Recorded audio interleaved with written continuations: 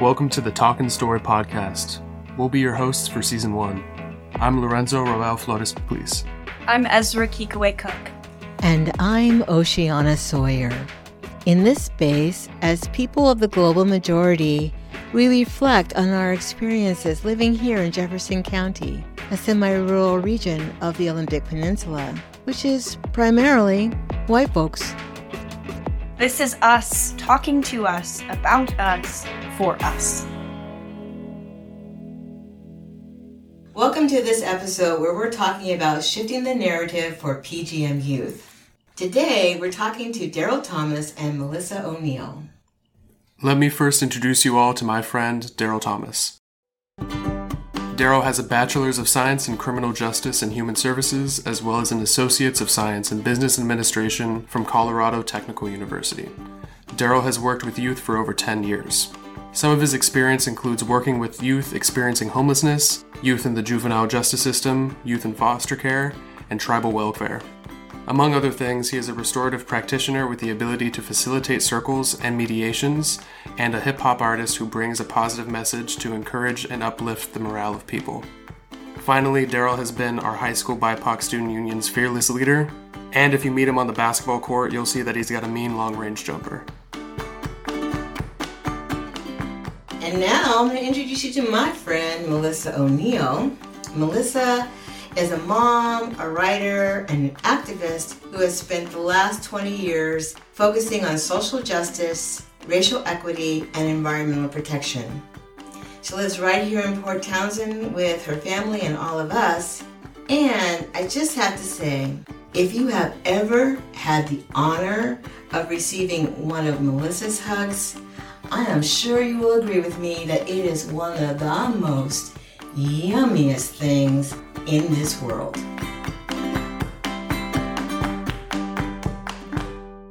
I just want to thank both of you guys for this conversation, because honestly, the work that you're doing in the schools is it's so seminal. I think how we as a community of people of the global majority are going to figure out a way to make it forward in the world. And a lot of the way we do that starts with the kids. And the way you guys are interceding for our kids, interceding in a white supremacist, capitalistic system to make sure they get through it whole and sane is just incredible. And so I'm just really glad to have this conversation with you. How did you come to this work? Who are you and how do you come to this work? And how do you stay resourced while you're doing this work? It's kind of the basic gist of what we're going to be talking about.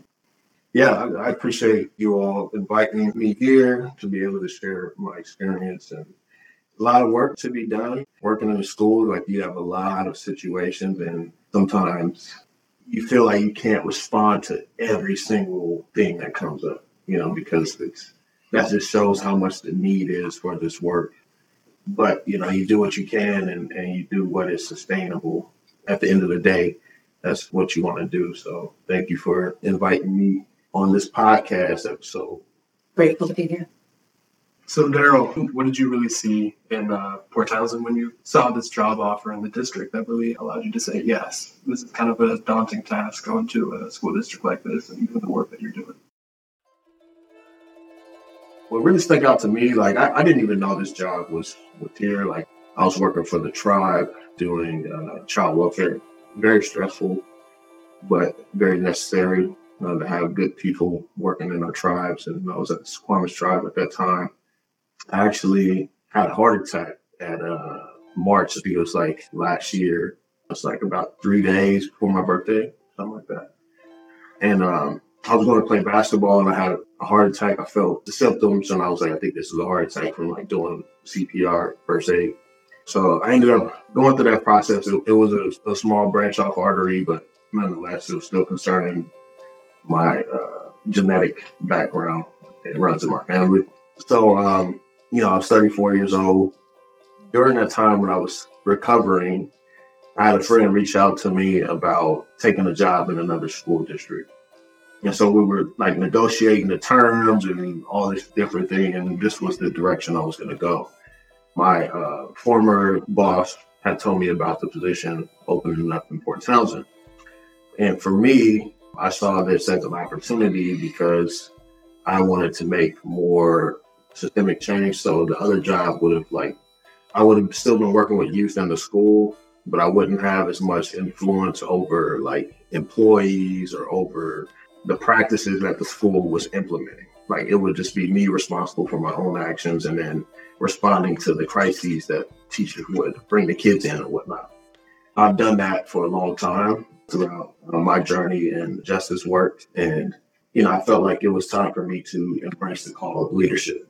And so I always felt like I was going to be a leader at some point.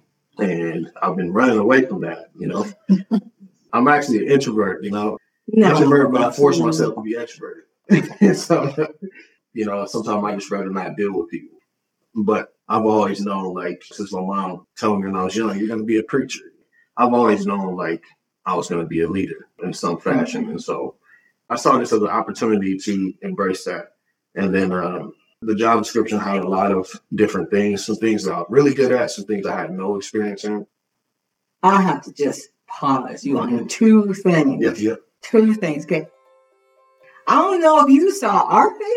Most of them are like, what?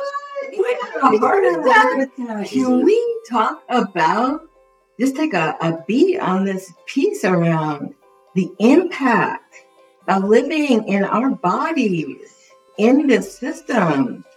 I mean, you having a heart attack is like not even unusual. Mm-hmm. The fact that we didn't know it is like a little bit but unusual. But on the other hand, how could we not? Like I have high blood pressure and I have rheumatoid arthritis. I mean, we could probably go around the table and talk about our ailments. But I'm curious about how, in that moment, what were the thoughts that were going through your mind around how this was happening, why this was happening, and what are the opportunities out of that kind of a physical catastrophic event? And then if you have any other thoughts around what you've seen around the physical impact of racism on our bodies. When I experienced it, I was still able to function. So it's crazy because it's like whenever you have emergency situations, I'm thinking of the cost that I've endured, from ambulance rides to, all these different things. And so I was trying to drive myself to the airport. Oh no. And so, thinking of things like that, right? That's like a reality for And so I ended up driving myself to, it was a fire department. And so they just came out and checked me, told me that I still needed to go into the hospital, even though it was clear at that point. But going through that process, it was very real for me because my pops, we just saw him in 2021. He had a heart attack before, but he went under surgery, he had a stroke, and then now he's paralyzed with it. He's 64 years old. And so, my grandfather, he had a stroke, he passed away. So it was just one of those things where it's like, I don't want to go early, and I got young kids, that I still want to father and break, that cycle of where I can be in my kids' life and really impact them in a positive way. So, I broke down crying, because it was like, I don't want to go early. But it was a wake-up call to changing some things and being more cognizant of how I'm eating, how I'm taking care of my body, and all of those different things. And so that was what I was going through at that time. Yeah. Wow. Thank you. Thank you for surviving. Yes. Yeah. Thank you. Thanks for telling us. I've had some close calls, but this one was definitely a close call. Okay, I'm going to come back to your introversion, but I want to go over here to Miss Melissa, who's also an introvert, by the way. We extrovert well, I think. It is the style of introverts to learn how to extrovert. Otherwise, we were not going to make it. Okay, now you have to tell that story about how you were a big part in getting Daryl into... I wasn't a big part in getting him into the position, but what I realized is that we knew each other from, he did some circle after George Floyd with City Council, Port Townsend City Council and City Manager, and he just invited people in. He held that space really beautifully. But I knew when he was applying for the job, I knew that he needed to be well resourced in his town. And that as a Black woman, I was like, and then I've done a little bit of equity work with the schools. So I helped facilitate some conversations around equity, which was really interesting. That's a word for it. And so I knew what he was getting into, and I didn't want him to be on an island. One, I wanted him to do this position, but he asked a question during his interview, essentially like, this is great for you all, but can you hold me? So I think that question still stands. Can Port Townsend School District hold him? And I still don't know the answer, but I keep showing up because I want to help hold him. First of all, let me just say, brilliant question. I remember that the time I'm in an interview situation. But what does that holding look like? I mean, I know that you're doing some of that. And what does that look like? And the reason I'm asking is because I feel like we need to have more. We don't need anything, but it would be good for us to have more models of how we support each other. Mm-hmm. So how does that holding look for you? I just show up for him. We have lots of conversations. We have lots of check-ins, like these informal debriefs on his drive home. Sometimes I'm like, I'm going to pull over because this is going to take a minute. But I think that just having a sounding board for somebody else who is in this community that knows some of what he's dealing with is, I think that like, I just keep showing up. It's what I do for kids too. I mean, like, I just think that model of what would I have wanted when I was a kid, a small town that's predominantly white. So I show up. And he shows up every damn day for those kids. The least I can do is show up for him. Mm. It sounds like, talking to the two of you, to do this work, you need a buddy. Uh-huh. What you need is a whole community of buddies, but I think that having even just one other person makes a big difference. Yeah, it's just a lot of times I know what, working in like bureaucracy or, systems and stuff like that. Like I usually know what to do in situations. There's sometimes where I have to get coaching from people that have more experience than me, but a lot of it is like, you got to do a lot of bullshit, and and so it's like you got to have someone to be able to share that with. Like, 'cause I don't want to take that stuff home too. Like, it's like I'm not. It's just a valve for me, Like if you don't let it out, and it explodes, and it's gonna be a mess. Yeah, it's like my time at home with my wife and kids is very valuable, and there's times where I am able to express things that happen at work, but I try not to make that the basis of like my relationship with my family, because work isn't my life; it's a part of life. And I don't just view this as work. I mean, I do view it as like we're making a lot of change and such in the district. But yeah, when I get home, I've built up some good boundaries in terms of working I used to work in a halfway house. I worked with youth and juvenile detentions and juvenile rehabilitation and all secondary trauma. I worked with homeless youth. I've learned skills over the years of how to manage secondary trauma or having boundaries to where I can still enjoy, my life, and knowing that it takes a community and I can't save the world. There's times where I have to let go of things and then let me live my life so that I can have the energy and the capacity for the next day, right? Yeah. So this topic of boundaries, I feel like one of the things that we don't really get to cultivate in our Black and brown bodies is boundaries. Because under the system of white supremacy, for hundreds of years, white men have had the full, unfettered access to the Black body. It is only recently that descendants of enslaved people, indigenous people, have had sovereignty over their bodies. It's recent. And so this very idea of boundaries feels like both fundamentally important and new. So new. So new, right? white women be talking all day and night about boundaries and self-care and mental balance and saying no. Whereas how have we, are sitting around this table, been in this conversation around boundaries? How have we thought about it? How have we attempted it? What have we seen has worked and not worked around boundaries? And how does that play into this work we do with children in these schools? It's one of the conversations I have with my kids who are little. When my daughter, who's now 13, started middle school, we've been homeschooling and it's been COVID and just lots of kind of bouncing around. And she was starting 6th grade and she was a little nervous. And I was explaining to her, like, the most important thing that you're going to have to navigate is relationships and how to draw some clear boundaries between you and, and really figure out, like, how far that boundary is, like trying to figure out how to navigate relationships and how you protect yourself, but also how you insulate yourself. And it's been a little messy. I think she's figured out what that means a little bit. I'm like, I don't give a shit about your grade. I give a shit about how you treat people and how people treat you and where that threshold is for you. And of course, it's like a lifelong lesson that she's had, like a crash course in middle school. Mm.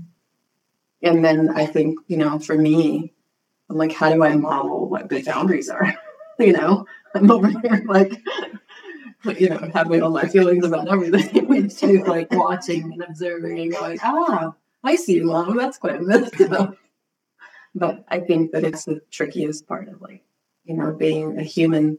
Of humaning is trying to figure out where that line is for yourself, And in this town, for people of color and that hyper visibility, people are like, oh, I want to have proximity to a Black or brown person. And so they're like, yeah, I want some of that. And so there's this feeling that, like, like you'll have people come up and they want to just talk to you and get in your business. So it's tricky to just, like, where are those, how do you navigate those boundaries for yourself? Oh, please, that dynamic of white people coming up to you like, well, what do you think? I'm sorry. I have a right to chastity here. I'm keeping my opinion to myself. It's not for your consumption.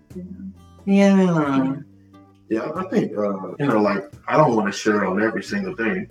I appreciate the fact of, like, voice being included, but sometimes it can be too much, It's like, okay, I don't need to be in every single situation or every single conversation or every single topic. And so that's like a part of boundaries, right? Yeah. For me, I kind of break my boundaries up in kind of 2 to 3 categories. The first one is, I think, of, like, control. Like, what do I have control over? I've worked with a lot of youth, and I think just historically we've had a internal, like, responsibility of, like, being our brother's keeper, right?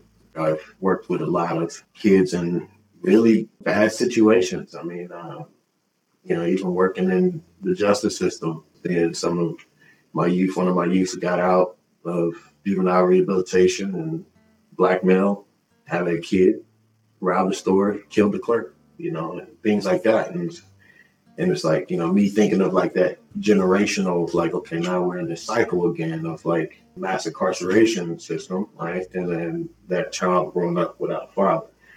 Things like that. It's like, okay, well, that's out of my control. I can only do what I can do. Even though we try to impact individuals' lives, like, people still have to make their own decisions. And so that helps me sleep at night. And so that's in terms of, like, me working with the youth and the community. And that goes, with all the youth, right? And as far as, like, myself, working with white people for the most part, I have to value myself. Like, my life is most important. And so that's why I say work comes second. And, like, what I've learned, even since the pandemic started, I really got into finance and investing. And so I have a podcast called The Money Level Show, and I've interviewed multimillionaires and all types of people, very wealthy people. And pretty much, like, one thing I've learned is, like, when you're able to be financially free, white people and systems have less control of you. I mean, obviously there's levels to it. I mean, you can be indicted or something or whatever, like, and go to prison or whatever. But in the most part, it's like, okay, I can go into my job not fearing that I'm going to get fired or whatnot, like, or not fearing that someone can abuse some form of power, because it's like, okay, well, I've implemented some discipline in like my finance, and I've been in positions where I'm working jobs and, people dangling the carrot over you, and it's like, man, I need that carrot. But when you get to the point where it's like, okay, well, I don't need your money. I can go somewhere else, take my talents to South Beach like LeBron James. Like, you don't have that type of power over. And so even in like working in the district, like there's times like I don't reveal everything that I'm into, but sometimes I'm coaching some coworkers on like finance and stuff. I'm like, yeah, if you do this, do this, do this. Or like, hey, I'm going to one of my friend's house. His net worth is 100 million. And they're like, how did you meet this person? So like stuff like that. I know people that can put me in a and better position. And so like that helps me with boundaries because I'm able to value myself as most important in my family, and not allow people to have some type of power over me. Because I mean, we lived through that for a long time.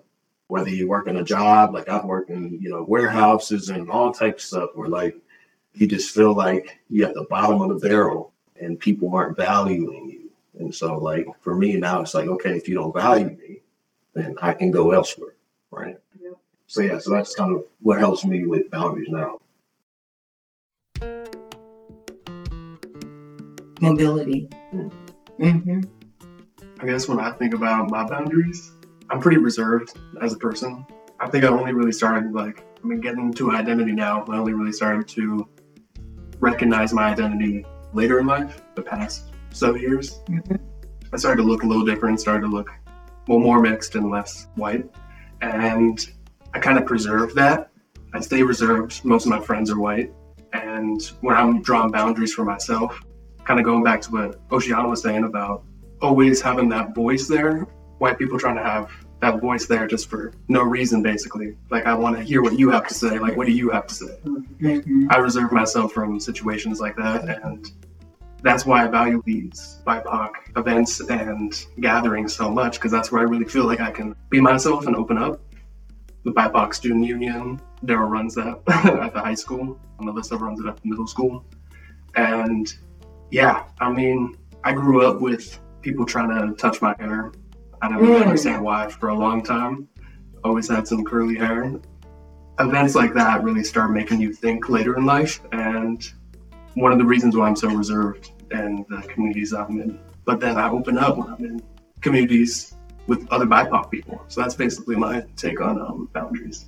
Man, you brought up something around identity, and this came up in an earlier question, right? So maybe you can kick off that part of this conversation around identity. Like, how is that important, especially for our students? I mean, how do you see identity playing out among the students and the staff? And why or why not do you think it's important to kind of interrogate identity for both students and the staff? You're working with a lot of mixed kids or different people with different identities, and I think that's very important for younger people in our community. Yes, that's been like a big piece on my heart doing this work. Because for me, I have a strong sense of my identity, being born and raised in Oklahoma City and grew up in a Black church, grew up going to cookouts, and fist fights, all that type of stuff, right? I grew up in that, and it's like, for me, like I have a strong sense of identity, like I can call back home and hear some accents. So, you know what I'm saying? Like, my mom's like her personality. And a lot of our kids, some of our kids here don't have that. They don't have that connection to a community. So sometimes, we do have white staff who question, why would you a BIPOC student mean? I don't even shoot them down for asking a question. Like, I engage with them on the topic. And, and I bring up the facts. Like, well, a lot of our youth don't have a ethnic community group here to connect with to help strengthen their identity, or cultural identity. I mean, we do have, we have a growing Latinx community out here, but there's no Black community. I mean, I live in Kitsap. They have a Filipino community there. They have, and so like that identity is constantly being reinforced and built upon, and that doesn't exist here. And so whatever we can do to help our kids with their identity is very important. And when I share the answer, like I get no pushback. They're like, "Oh yeah, I totally agree." And I'm like, "Yeah, you should."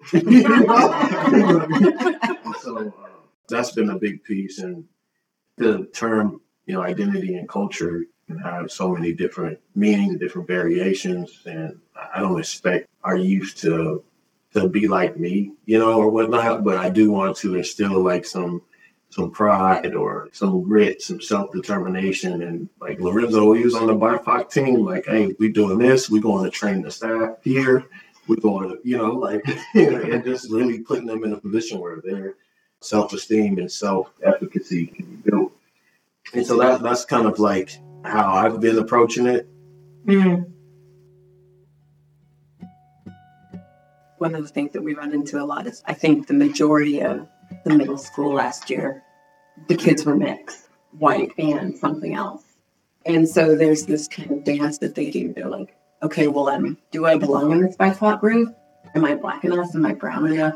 Is there enough of that piece of me that I can even be in this group? And I think that there's still a little bit of that happening. And it's not an anti-white group, but there's this discomfort with, they're like, well, I don't know if I should be here. I don't know where I belong. And I think that is pretty common with mixed kids. I mean, I know I've experienced that, is that you're like, am I Black enough? Because I know I'm not white enough. This kind of being on the boundaries of belonging and having that, like, I've got one leg in both places, but I don't really belong either place. I watch the kids kind of struggle with that. And then we have a lot of kids of color that are adopted by white families.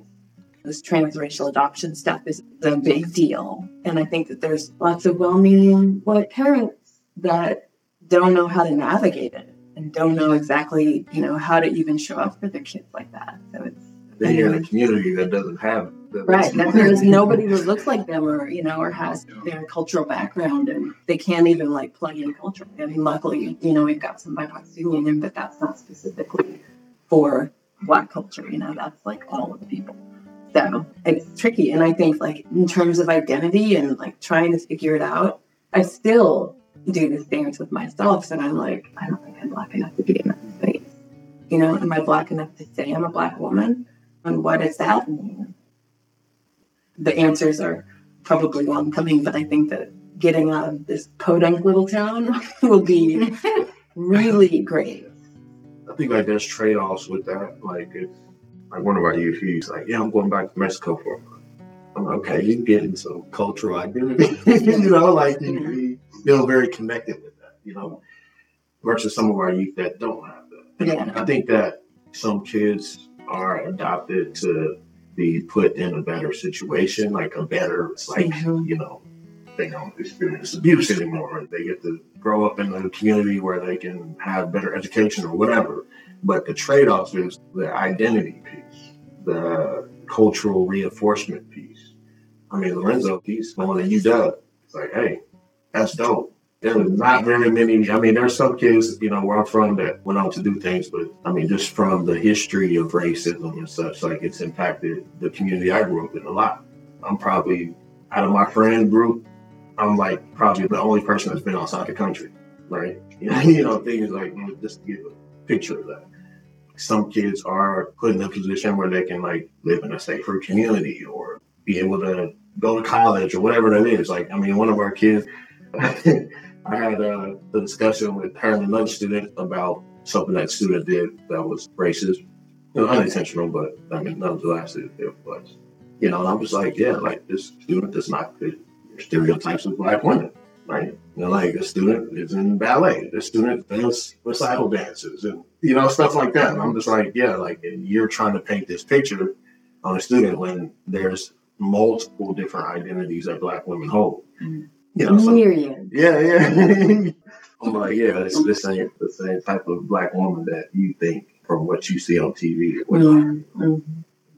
It feels like in what you all are saying, and I know I have experienced this, I felt a little called out when you were talking about the coworkers who are people of color but are still trying to figure out their identity. Mm-hmm. Because I had very aspirational parents, a mother, There was Black history taught in the home, books everywhere. Every Black history thing we went and did and consumed. But my mother housed us, located us in the best school district in California because she wanted her kids to assimilate and excel in the system. Well, that meant I was surrounded, like most of my life, with white people. Mm-hmm.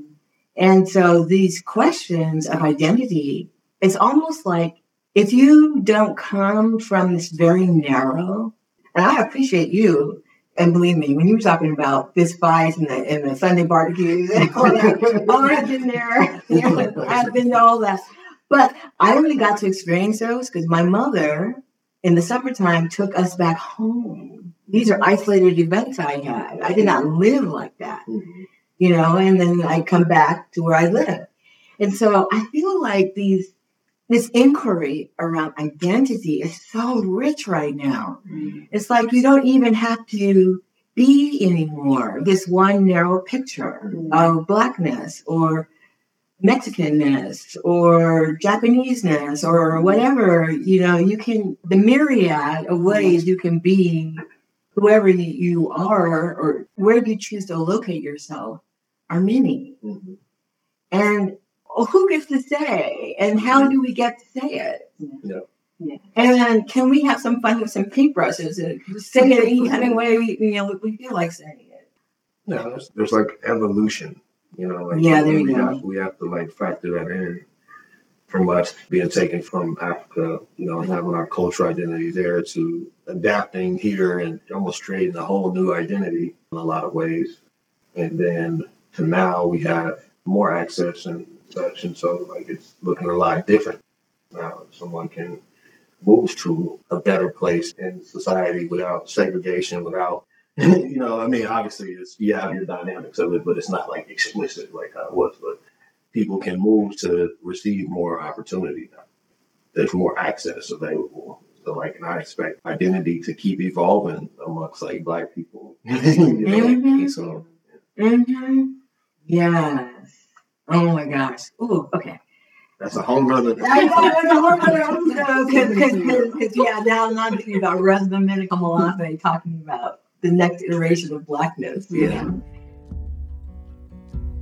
What are your guys' goals for the future of equity and inclusion at Port Townsend schools and or our broader PGM community? My goal may be different than someone else's, but I think as far as the schools goes, for me, I've done a lot of work with kids and I built a lot of relationships, and one common thing that I've noticed is whenever I leave, that relationship doesn't necessarily get passed on to whoever comes next. And it kind of leaves this void or this hole. And so when I came in this year, my approach was a lot different. Obviously build relationships and connect with kids, but what can last if I move on? So some of my goals for this year is really the policy, nitty-gritty work. We've done a lot of trainings on equity, what is racism and such. But now it's the practical tools of okay, when a student feels like they're experiencing racism or whatever, how do we respond to that? And so that's kind of where I see the sustainable policy procedure type work happening. So I'm doing a lot of work with our harassment, intimidation, and bullying policy. I'm building out processes for that. We're starting an anti-bullying club for students. It's for me, personally and professionally, it's we have to hold people accountable. And so, we had a situation happen at a school and some girls were physically harmed. And we had some of the students who were white, they were laughing, high-fiving, all this stuff. And I'm just come into the office. Let me talk to you. Hey, don't you know this contributes to bullying? So if you keep doing this, I'm writing your name down here. We're going to keep track of you.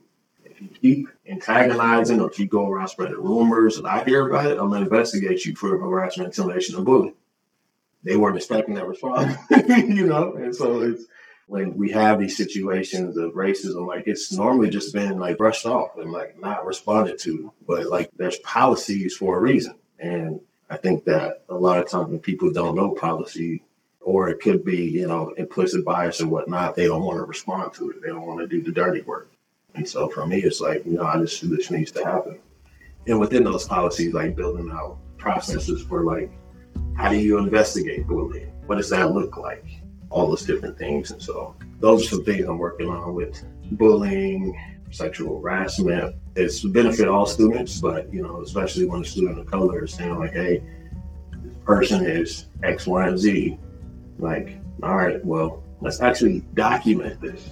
Sometimes these things aren't even documented and you're like, okay, this happened multiple times and this is the first time me hearing about it. If you don't document it, it didn't happen. And that's not for the student, that's for the staff, right? Mm-hmm. So things of those natures. So it's like, we're talking about equity when students say, hey, who are the most targeted students in harassment, intimidation, and bullying? People in protected classes, whether that be LGBTQ or whether that be people of color or people with disabilities and things like that. So part of equity work is having a firm process, procedure, and response whenever those situations occur so that all of our kids can feel safe and feel like the district got them back. You bring this debate I saw recently around what are the components of sustainability, sustainable change? Mm-hmm. Is it policy and procedure or is it hearts and minds? Mm-hmm. Yeah. Where do you fall in that debate? I'm usually a balance. I'm pretty balanced with both, but I know that policy and procedure, if that's not being carried out, that's a liability for a district, like where lawsuits and all type of stuff can come out of that. Like someone can be held accountable if they don't respond or if they don't acknowledge, that this is happening. There's a lot of risk there. As far as heart and minds, like I feel like that's more not necessarily philosophical. I think it's necessary, but then you have less control over that. As far as like, I can't force someone to change their mind or to change their heart about something. I hope that they do in our relationships, but that's not something I can control. I can control, hey, you're bullying this kid and I'm investigating your ass. You know what I'm saying? Like, that's kind of like where I fall with that. I'm more about we land people's hearts. When I was helping facilitate conversations in 2020 about equity, we would do pre-surveys for the teachers. Like, do you think that this is even worthwhile, these conversations around equity? And a lot of the teachers were like, yeah, it's not really a problem. And they were like, there's more socioeconomic issues in this town than there are racial issues. And so when we started having the conversations, I was kind of being snarky, but posing the question, like, how much racism is too much racism? And they were like, oh, well, I think any is too much. And I was like, okay, well, then it might not be a problem for you because you're in a white body, but for the kids of color in this community, in the hallways, in the lunchroom, at recess, when you're not paying attention, that's when most of this stuff happens. And so what I realized is that, of course, there are people on all ends of the spectrum. Like the political divide in this country is crazy. So there are people who were like, this is trash. We shouldn't be spending any time on this. And then there were people that were like, of course we should spend all of our time. It's the most important thing. But what was really interesting to me is that those people in the middle, because I had relationships with some of them. They were, some of them were my kids' teachers. And so here I was like having these conversations with them. And there was this sweet old white man who was like, I never thought about it like that. I never really investigated my own bias about it. I never realized it. And so these conversations, like those are the people that I wanted to have conversations with, because I'm not going to do any, the people on the ends of the spectrum are where they are. But those people in the middle that were like, oh shit, like having these like aha moments where they were like, I never thought about it like that. But when you peel back these layers, and so I think it's Michelle Obama that says like it's harder to hate people close up. Like I think that when you start having conversations and building relationships with people and they start seeing you just as a human being and not as a Black human being, but as a human being, and somehow like sweeping away those differences that you have and really you're like, oh yeah, like we have all these commonalities. I think that's where the heart of the work is. And it's also incredibly hard to do that because you have people who are in admin positions who probably don't really have any business being in admin positions. And, and you have teachers who don't really want to work with kids. You have all of these different elements and then you have teachers who really think that racism isn't a problem, but they're still in classrooms interfacing with Black and brown kids. When you think like long game, collective liberation, it's probably not going to happen in our lifetimes. Maybe in yours, maybe not. But when I think about like changing hearts and minds, even though you're focused, Daryl, on like policy and procedure, I think that you being in this position that you are in this little white ass town is changing hearts and minds. A lot of people have never really talked to a Black man, and they've never really interfaced with Black people. You're in this position where they're like, you're just a regular guy. You have family and you have the things that you care about. So I think that really like your presence is, even if the shift is minuscule, it's still like weighing closer to liberation than it is the opposite, I think. Yeah, that's pretty balanced on it. Like even if I like investigate a kid for bullying or something like that, like I said it earlier, like in a street type way, I'm the best hitcher. But like, no, kids like, like we focus on meaningful accountability. So what a meaningful accountability looks like. Just getting a kid to go home and play video games, like create change. Like, so like what are more creative ways that you can change hearts and minds? So I think both go hand in hand. Sustainability, obviously you need people to change hearts and minds and to be more ethical and to be more inclusive and all those different things, right? But I think the letter of the law requires it versus the other one. It's more based off choice and someone being enlightened themselves, like the man you shared about. Yeah. That's amazing. Like he was enlightened in that way. Like, I never looked at it this way. But, you still have the other side of the spectrum that need to be held accountable by the letter. This is a debate that will continue. I feel like see both sides. And we also need to have an episode on restorative justice. I could go down that rabbit hole so easily. Thank you both very, very much for this enlightening conversation. I'm just like blown away again by both of you. Thank you so much. Thanks for having us. Oh, that was so wonderful to get to spend time with Daryl and Melissa, exploring that real age-old question, right? How do you create sustainable change? And we'll be going on that journey some more in our next episode with Aaron and Cherry. I hope you'll join us. We appreciate you for listening to this episode of Talkin' Story. Music is provided with permission by Ben Wilson and Camilla J. Talkin' Story is a project of Well Organized and has enjoyed the support of the Port Townsend Arts Commission, Jefferson Community Foundation, Thin River Farm and Cidery, and the Community Equity Initiative, as well as private, in-kind, and monetary donations. If you'd like to support us, please go to well-organized.org to make a donation to the Talkin' Story podcast. That's well-organized.org. Thank you.